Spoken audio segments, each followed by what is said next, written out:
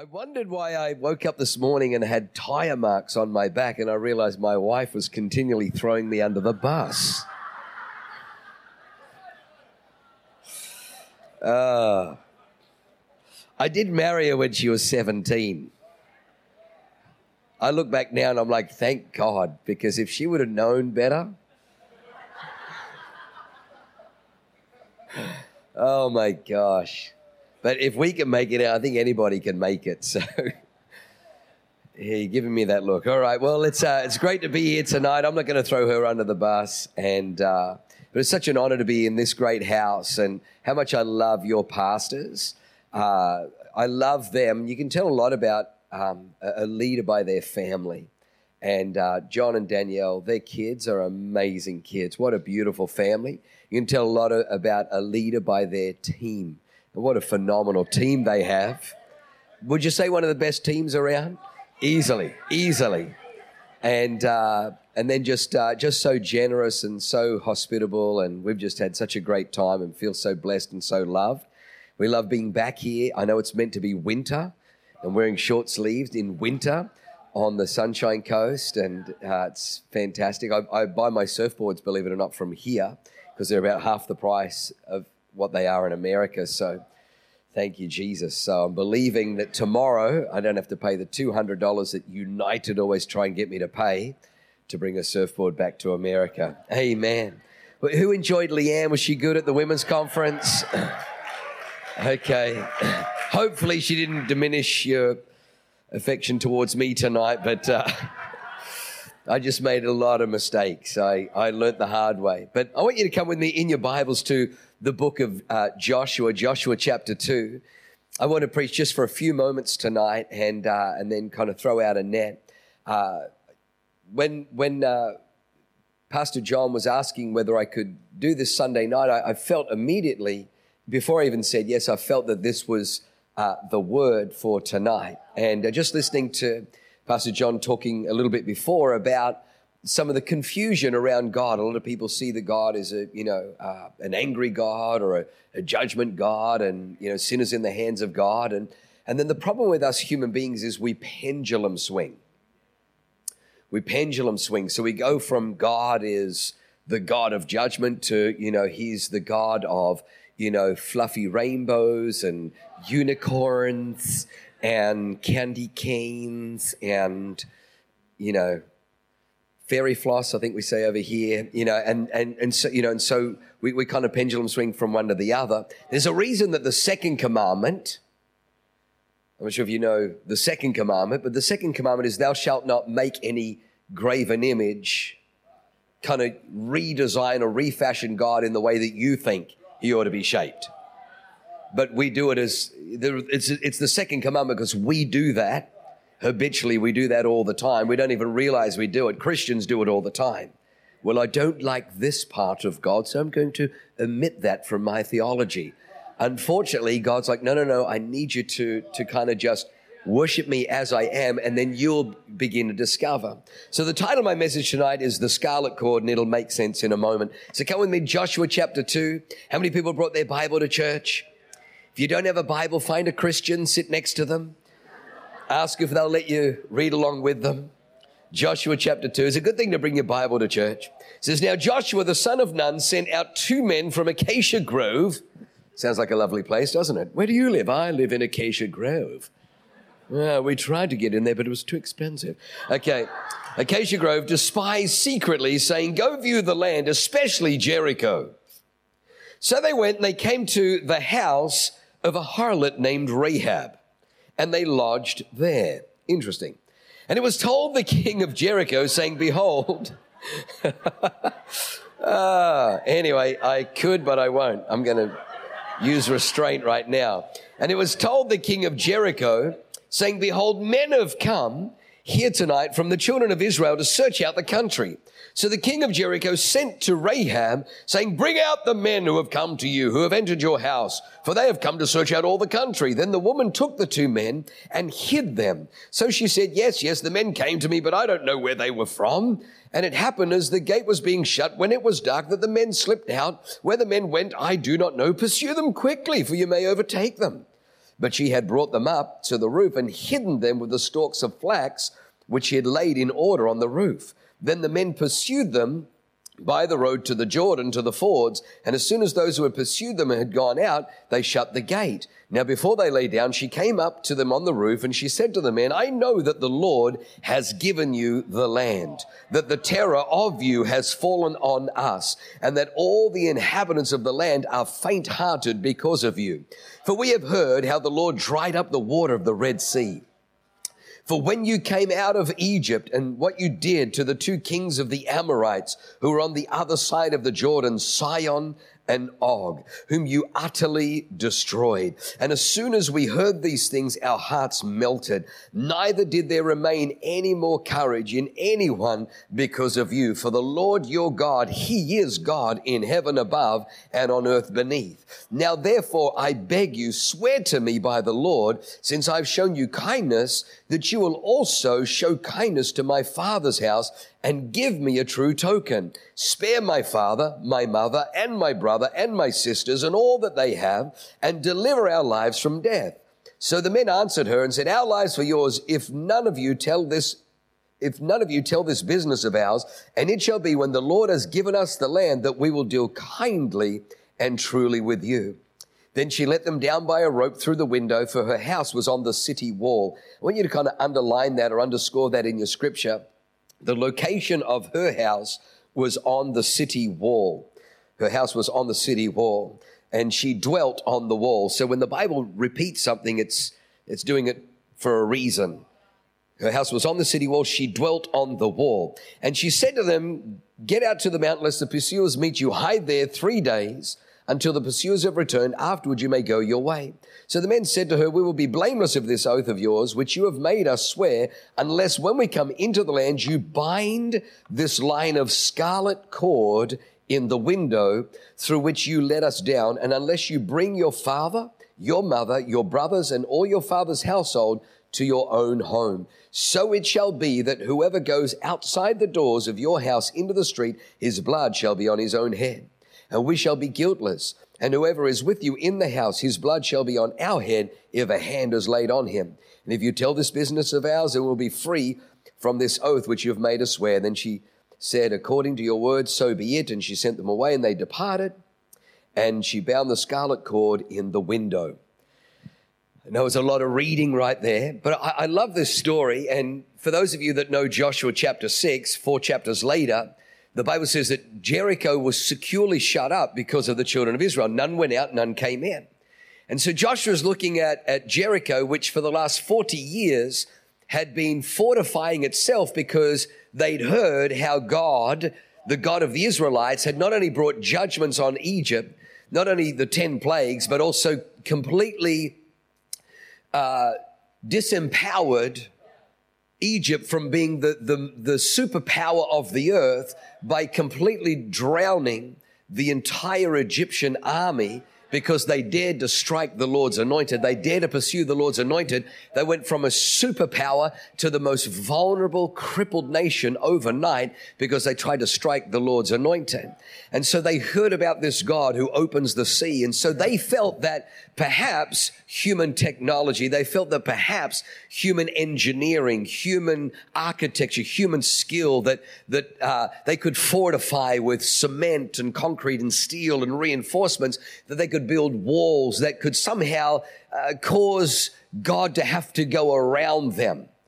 And so we know the story in Joshua chapter 6, God says, see, I've given Jericho into your hand, march around it, 6 times, once a day for 6 days, and on the 7th day, do it 7 times. And it'll come to pass on the 7th time, I want you to shout with a great shout, and the walls of the city shall fall down.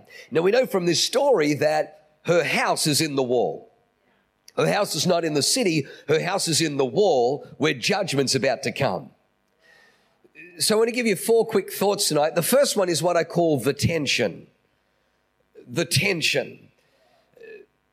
Every good movie has what I call tension. Every marriage has tension. Opposites attract and then opposites attack.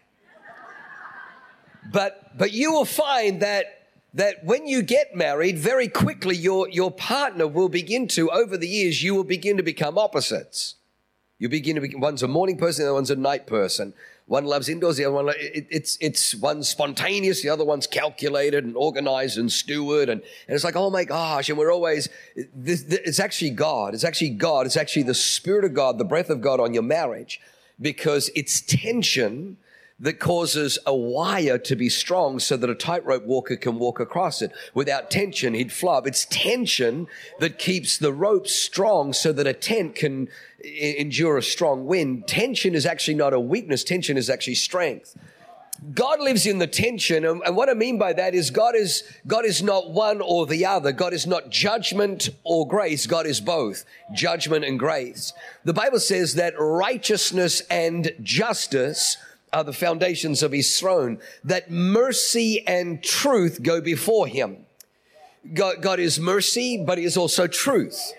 There's a lot of people, they just want God to be truth, and so they go out on the street and they yell at people, you're all going to burn in hell. And they think, they wonder why no one's getting converted. Well, it's just truth without any mercy.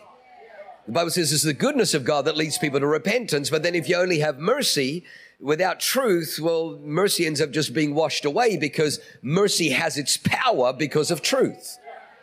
If I got pulled over, by a policeman who says, I'm going to write you a ticket, and I'm like, why? I wasn't even doing the speed limit. I was going under the speed limit. Well, we don't really have speed limits, but I'm going to let you off. I'm just like, well, you can't let me off. But if I was doing double the speed limit, if I was doing 180 kilometers an hour, and he said, you were speeding, you should go to jail, but I'm going to let you off. How many people know that's mercy?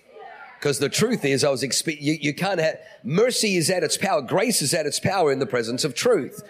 And so what I like about God is that God lives in the tension where he is both at the same time. Psychologists tell us that you and I as human beings are only capable of one dominant emotion at a particular time. If we're angry, we make poor choices. When we're emotional, we don't make rational or logical choices, because as human beings, we're only capable of one dominant emotion at a particular time. God is not like that. God is not like that. God can bring judgment and yet bring salvation in the midst of judgment. God can bring destruction and yet in the midst of destruction bring redemption. That God's anger can be released, but at the same time his love and mercy can flow simultaneously, because God is not like you and I. And so what human beings do, we try to recreate God in a way that is befitting with our mind, but as soon as you capture God with your mind, you've actually missed God. Your mind in a million years is still going to be blown away by the magnificence and the splendor of Almighty God. And we see this with Noah. Noah, in the midst of judgment, there's salvation for Noah. We see it with Lot. In the midst of destruction of Sodom and Gomorrah, there's salvation. Jesus on the cross is a picture of God's judgment, but also God's salvation, all wrapped into one. So we see God's mercy, we see God's love, at the same time God's wrath and God's judgment. So the first thing is the tension. There is a tension even in God. We see that God is both the lion and the lamb. Which one is he? Is he the lion of the tribe of Judah, or is he the lamb slain from the foundation? Well, he's both. Well, how do I know which one I meet when I get to heaven? Well, which one did you embrace here on earth? If you receive the lamb here on earth, you're going to look forward to meeting the lamb. But if you rejected the lamb, it's the lion that awaits you. That's why it's important to the lamb. The second thought that I want to share with you is what I call the truth. The truth in this story, here's this woman, her name is Rahab. And the Bible continually, even in Joshua chapter 6, and we don't have time tonight to go there, but it keeps calling her Rahab the harlot. And I'm reading that going, come on, God, can't you? Rahab the harlot. Rahab, it's like Rahab the hooker. Rahab the prostitute. It's like, oh, come on. But that's her profession. That's what she does. She takes advantage of vulnerable men. She takes men and prophets off their vulnerabilities and their weaknesses. She destroys covenants. This woman does not deserve salvation. This woman, there's nothing righteous about this woman. This woman is not going to be saved because she's the founder of Habitats for Humanity. She's not going to be saved because she invented the polio vaccine. She's not going to be saved because she built the Center for Children who want to read good and do other things good too.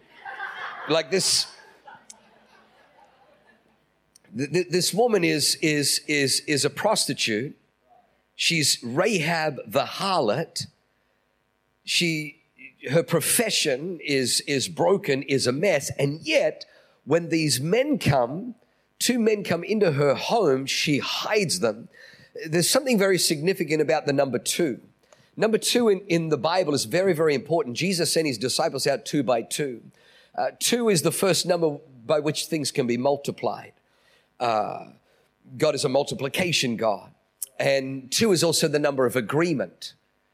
In the place of agreement, that's where power flows. I need you to understand that God's word is in a place of agreement. So the 2 actually represent God's word, and I'll tell you why. Because God's will and God's word are in alignment. God never wills something he doesn't speak, and God never speaks something he doesn't will. If you want to know the will of God, it's very simple. It's in the word of God. What God says, he wills, and what God wills, he says. A lot of people live with the delusion that whatever God wills will happen automatically. It's a perversion of the sovereignty of God doctrine. How many people know the introduction of Scripture, the stanza of the introduction of who God is, kind of shoots that poor theology down? Because how many people know it was God's will for there to be light? Okay, just a few of you. It was God's will for there to be light. Okay, it was God's will for there to be light. God's will was for there to be light, but the light did not come till God spoke. So God in his heart wanted light. God willed there to be light, but God had to release his word. So his will was for there to be light, but the light did not come till God said, and the Lord said, Genesis 1:3, let there be light, then light was. God releases his word, and when the word and his word, they come into alignment. So here the 2 come in, it's alignment. It's the word. She receives the word and she hides them. Psalm 119 verse 9 says, thy word have I hidden in my heart that I might not sin against you. So she hides the word, but it's interesting when she receives the word. Now remember, she's a hooker. She's a prostitute. She's a broken woman. She's an immoral woman. This is not a moral person, but she receives the word and faith comes. How do we know faith comes? Because she begins to declare, I know that your God has given you all of this land. We heard what he did when he dried up the Red Sea. Faith has an ask attached to it.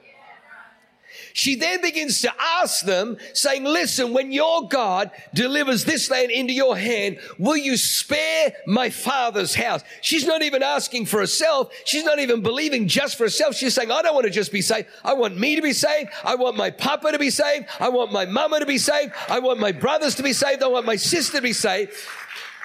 This is a powerful story because here is a woman named Rahab whose occupation immediately eliminates her in most religious circles from someone that we would think that God would bother with, that God would save. But the truth is, you and I are Rahab.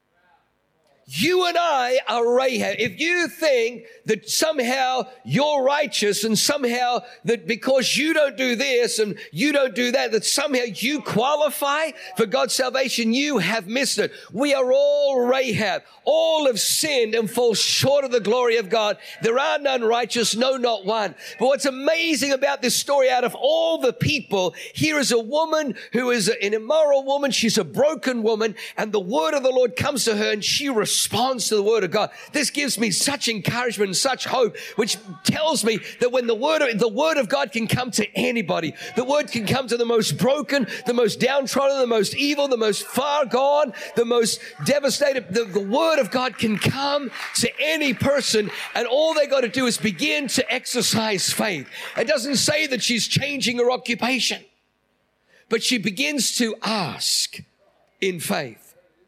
So we see the tension, we see the truth. From there, what I honestly believe happens next is what I call the test. The test is what you and I do with the word of God. So in the beginning, God said, let there be light, and light was. The next verse says, and God saw the light and called the light good. He never called the darkness good. He called the light good. There was light because the word left his mouth and created light. Where the word is, there is light. In the absence of the word, there's no light, there's only darkness. You can't see the world through darkness. Your eye and my eye requires light to see. Light has to pass through the retina for your eye to be able to see. We live in a world right now where our education system has removed the word of God, and they're trying to tell and explain to an emerging generation morality, sexuality, gender, and yet they have removed the light. They have removed the word of God. And so it's one person in the dark trying to tell another person in the dark what is actual. But you and I have the word of God, and it's only that God called the light good. The Bible teaches us that God has separated the world into two camps, sons of darkness and sons of light. How do you know which camp I'm in? It's very simple. What did you do with the word of God? If you reject the word of God, you're in the dark. But if you receive the word of God, the Bible says it's in thy word, in thy light we see light. Thy word, Psalm 119, 105, thy word is a lamp unto my feet and a light unto my path. When you embrace the word of God, you'll begin to see clearly. You'll begin to see not only your own life, you begin to see your future clearly. You begin to see all that God has for you. We need the word of God. Somebody say amen. So she receives the word of God. But as she receives the word of God, what's amazing is that she has an ask, and she asks for her mama, her papa, her brothers and sisters to be saved. Now, that kind of throws my theology in a little bit of a tailspin, because I'm kind of thinking, if she's got a mum and dad that she obviously loves, how could mum and dad let her choose this profession? How could a mum and dad be okay with their daughter Rahab being a prostitute? And then I began to realize this is Jericho. This is a place where as soon as the word enters, the king of that region immediately wants to get rid of the word, because he's threatened by the word, because the word will take away his sovereignty and his power. The king of Jericho is like the devil. The devil doesn't want the word of God going forth. He doesn't want the word of God in our schools. He doesn't want the word of God in our government. He doesn't want the word of God in our education system. He doesn't want the word of God he doesn't want the word of God in our high schools. He doesn't want the word of God in our universities. He doesn't want the word of God there, because the word of God will immediately take from him and bring in God's authority, because where God's word is, God watches over his word to perform it. God's word never returns to him empty, but always accomplishes that for which it is sent forth. So the devil is terrified of the word of God. He hates the word of God. And so the king wants to eliminate, he wants to get rid of the word, but she hides the word. As she hides the word, faith goes. She has an ask to the word of God, but she asks for a parents. And I'm just kind of thinking, I've got a daughter, little Zoe, and when Zoe was little, she used to love putting on her princess dresses, and she had all of them. She had the Little Mermaid. She had Cinderella. She had, Elsa. I mean, she just loved Frozen. And we would do all of them. We'd put one Disney after another, and I'd dance with her, and I can show you the world. Shining, shimmering splendor. Tell me, princess, now when did you let your heart and I'd sing, and a whole new, and I'd sing with her, and she'd love it. And she thought, because she's watching Cinderella with me, she thought that this was how people got married. And so I'd put her down, and she'd go, Daddy, marry me again. And it's the most beautiful thing. And I want my daughter to marry a prince. And her dream as a little kid. And I'm trying to think, at one stage, Rahab was a little girl. At some point, Rahab was somebody's little Zoe. Surely the papa, when he looked at her, thought one day you're going to marry a prince. But life in Jericho, life where the word of God is rejected, takes a dark and sinister course. And now life is twisted. And I'm sure mum and dad have got their own issues, and brothers and sisters have got their own issues. And she finds herself living in this lifestyle. But she receives the word of God in the midst of this brokenness. But then comes what I call the final one. Number 4 is what I call the triumph. The triumph happens because the Bible says that when the walls of Jericho fell down, when the judgment came on the walls of Jericho, when they shouted and the priest blew the ram's horn and the walls of Jericho came down, the Bible says that Joshua now turned to these 2 spies and he says, now go and enter the house of Rahab the harlot and bring out all who were in her house. And the Bible says they went in and they brought Rahab and her household out of the house that somehow supernaturally was still intact. The only difference between her house, which was like an apartment on the wall, was that her house had a scarlet cord. Had a scarlet cord hanging in the window. So in the midst of judgment, there was something that caught the eye of God, that God had to make the judgment go around, but could not come on to the scarlet cord. Scarlet in the scripture is very interesting. Scarlet speaks of 3 things. It speaks of suffering, it speaks of sacrifice, and it speaks of blood. This is literally a shadow or a foretype of Jesus Christ, who would be our suffering sacrifice, who would shed his blood on the cross. We know from the Passover that what the blood covers, judgment must pass over. What the blood covers, the destroyer must pass over. Because she had the scarlet cord, because she had suffering sacrifice blood, because of that, the judgment must pass over. The only way I can describe it to you is my sin, because of my sin on the day of judgment, I deserve to be separated from God. I deserve judgment. I deserve I deserve to go to hell. I do not deserve to go to heaven. How do I know this? Because my sin prosecutes me. Then I have a devil. God created Lucifer. He became Satan. Lucifer means light bearer.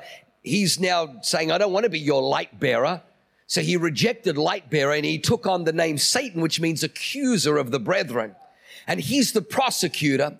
And so what he's done before the throne of heaven is, if you were to look, he's actually got a crime scene around all my sin.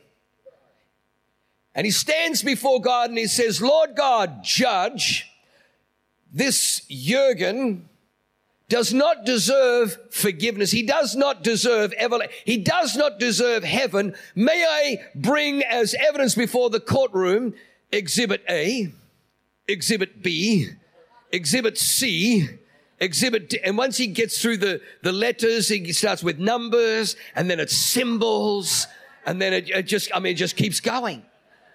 And the truth is, everything he's saying is 100% fact. Is a crime scene. But has anybody here ever watched CSI? Anybody ever watched CSI? So CSI, there's these brilliant people, and they come in, they find the smoking gun, and the guy thought he got away with murder, but then under her fingernail, they found some skin. And so they put the skin, and they find the DNA in the skin, and they find that this person who was just the gardener, but was there, and he was the guy, and the DNA, and all of a sudden, and in court, and then he's convicted. He thought he got away with it, but he's captured, and the story, and you're like, woohoo, justice prevails. And it is an awesome story. Well, can I just tell you, this is what happened to your crime scene, and this is what happened to my crime scene. I'm standing in the middle of the tape, my crime scene, and I know that I am guilty of every single one of these sins. I am guilty. I deserve eternal death. I deserve to be separate. I deserve hell. But Jesus Christ, my Savior, what he did was he actually stepped over the tape into my crime scene, and then he did this. He shed his blood. He shed his blood all over my crime scene, so that when you bring the examination, when you begin to examine who is guilty for all of these crimes, the DNA evidence, because there is no more potent concentrate of DNA than in your blood, and the blood screams that he is the one that is guilty. But I'm before God saying, no, he did it. I did this. I know I did. The devil is right. I did all of this. But the Father, when he examines the evidence, sees the DNA, and he says there's only one person who is guilty, and it's this one who did not do any of these things, but he bore my wrath. He bore my judgment. That's how powerful the blood of Jesus Christ is. But I got to tell you the good news. The triumph isn't just the fact that the blood saved her and saved her household. The Bible says that Rahab dwelt with Israel from that day. If you go to Matthew chapter 1, it's one of the most powerful passages of Scripture. Matthew chapter 1, it's easily to read over it because it's a genealogy. But in Matthew 1 verse 5, it says, Salmon begot Boaz by Rahab. What? Salmon begot Boaz by Rahab. If you do a study on who Salmon was a prince in Judah. So God doesn't just come into Jericho where he's bringing judgment, and a prostitute who does not deserve, because she receives the word of God and faith comes, because she believes. Remember, Jesus says, for God so loved the world that he gave his only begotten son, that whosoever would believe, he didn't say whosoever would behave would have everlasting life. He said whosoever would believe would have everlasting life, because believing comes first, behavior comes second. You can't behave your way into believing, but you believe your way into behaving.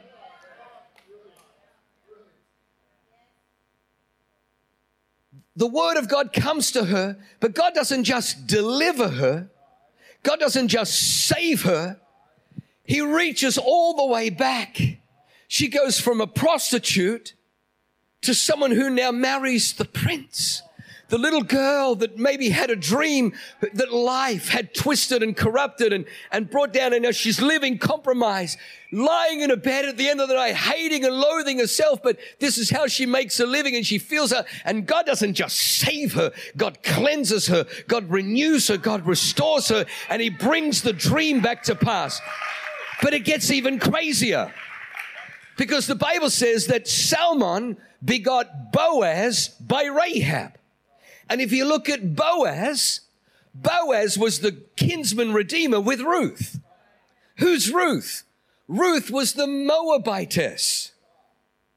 There was a woman called Naomi who, because of an economic downturn in Israel, decides she's going to go down and live in the land of Moab, because she heard that there was, seed and a better economy down there. Her husband dies, and then her two sons die.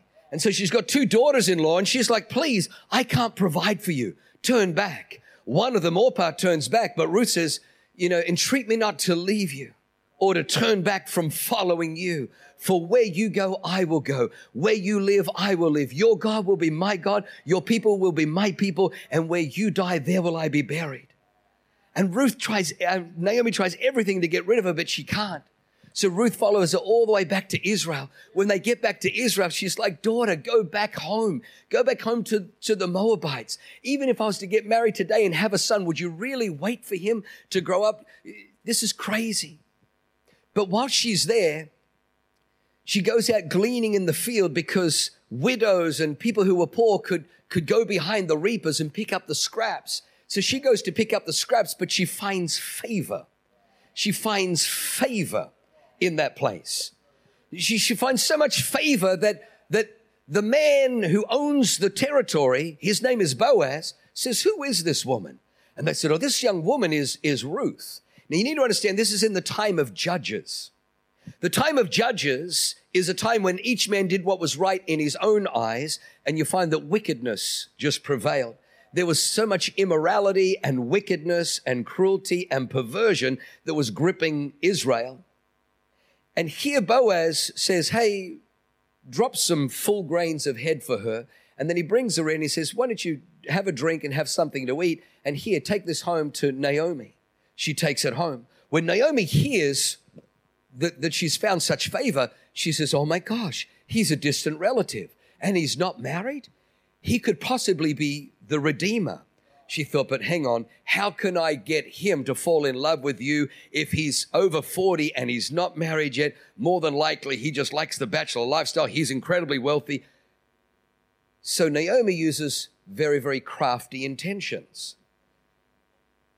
She says, Ruth, come here. I want you to go and wash your hair, perfume your body, put on your best dress, go back to the farm. When they finish the harvest for the day, they'll be eating and drinking and celebrating. Once he's eaten and drunk a little bit, find out where he lies down to sleep. Then once you've found the place where he sleeps, when no one's looking, go and slip under his sheet and lie at his feet. When he wakes, he'll tell you what to do. Oh, I'm sure he will, Naomi. I don't know why you're looking at me like that. It's in the Bible. The Bible says that around midnight, Boaz wakes up startled and looks, and there's a beautiful woman at his feet. Most men, being somewhat inebriated or intoxicated, finding a beautiful woman at his feet at midnight with no one else around, would take advantage of her. He doesn't. He says, who are you? She says, I'm Ruth, your servant. And he said, Ruth, I've heard of your righteousness. I've heard of your faithfulness. And I've heard of your dedication to my relative Naomi. He said, I'm not the first right to marry you. There's another one. Let me go and negotiate with him tomorrow. And if he won't marry you, I will. And he sends her out secretly back to Naomi. Ruth falls on her knees before him and she says, how can you, an Israelite, show such kindness to me, a foreigner, a Moabite? How could Boaz show such kindness? Because Boaz grew up hearing the story of Rahab the harlot, his mama, who was outside of the covenants of Israel, that when the judgment came, God showed favor, God showed kindness, God showed grace and mercy to somebody who was a foreigner. Mama used to be a prostitute. Mama used to be, but the Lord came and this man was chased in a time of wickedness, and so he marries. But watch this, it gets even crazier, because the Bible says that Boaz begot Obed by Ruth. Obed begot Jesse. Jesse begot David. David became the king of Israel. So God doesn't just save Rahab the harlot. He doesn't just deliver Rahab the harlot. He doesn't just restore the broken dreams of Rahab the harlot, but he takes Rahab the harlot and he positions her in Scripture so that kings eventually come from her body. Because God doesn't just save you just and then say, try harder, do better. When God saves you, he saves you and he stays with you. The Bible says in Philippians 1 verse 6 that he who began a good work in you will be faithful to complete it until the day of Jesus Christ. But watch this, it gets even crazier, because thousands of years later, there's a man, a carpenter's son, walking through the streets, and a Syrophoenician woman, a foreigner to the tribes of Israel, yells out, Jesus, Son of David, have mercy on me. She dares to have the audacity to say that I should have some mercy. And Jesus says to her, I was not sent except to the lost sheep of the house of Israel. But she knows who he is. He's the Son of David. She knows the story of Rahab. She knows the story of Ruth. And that day she leaves with a miracle. God doesn't just save Rahab. He doesn't just deliver Rahab. He doesn't just restore Rahab. He doesn't just bring kings from Rahab, but he places her in Scripture for all eternity, that the Son of God, the Messiah, the Meshiach, the one who would ultimately die for the sins of mankind, the promised one, the fulfillment of the Scarlet Chord, would come from this broken woman. My God, if God can do that with Rahab, it's just a snapshot of what he can do with your life and in my life if we would just surrender to him.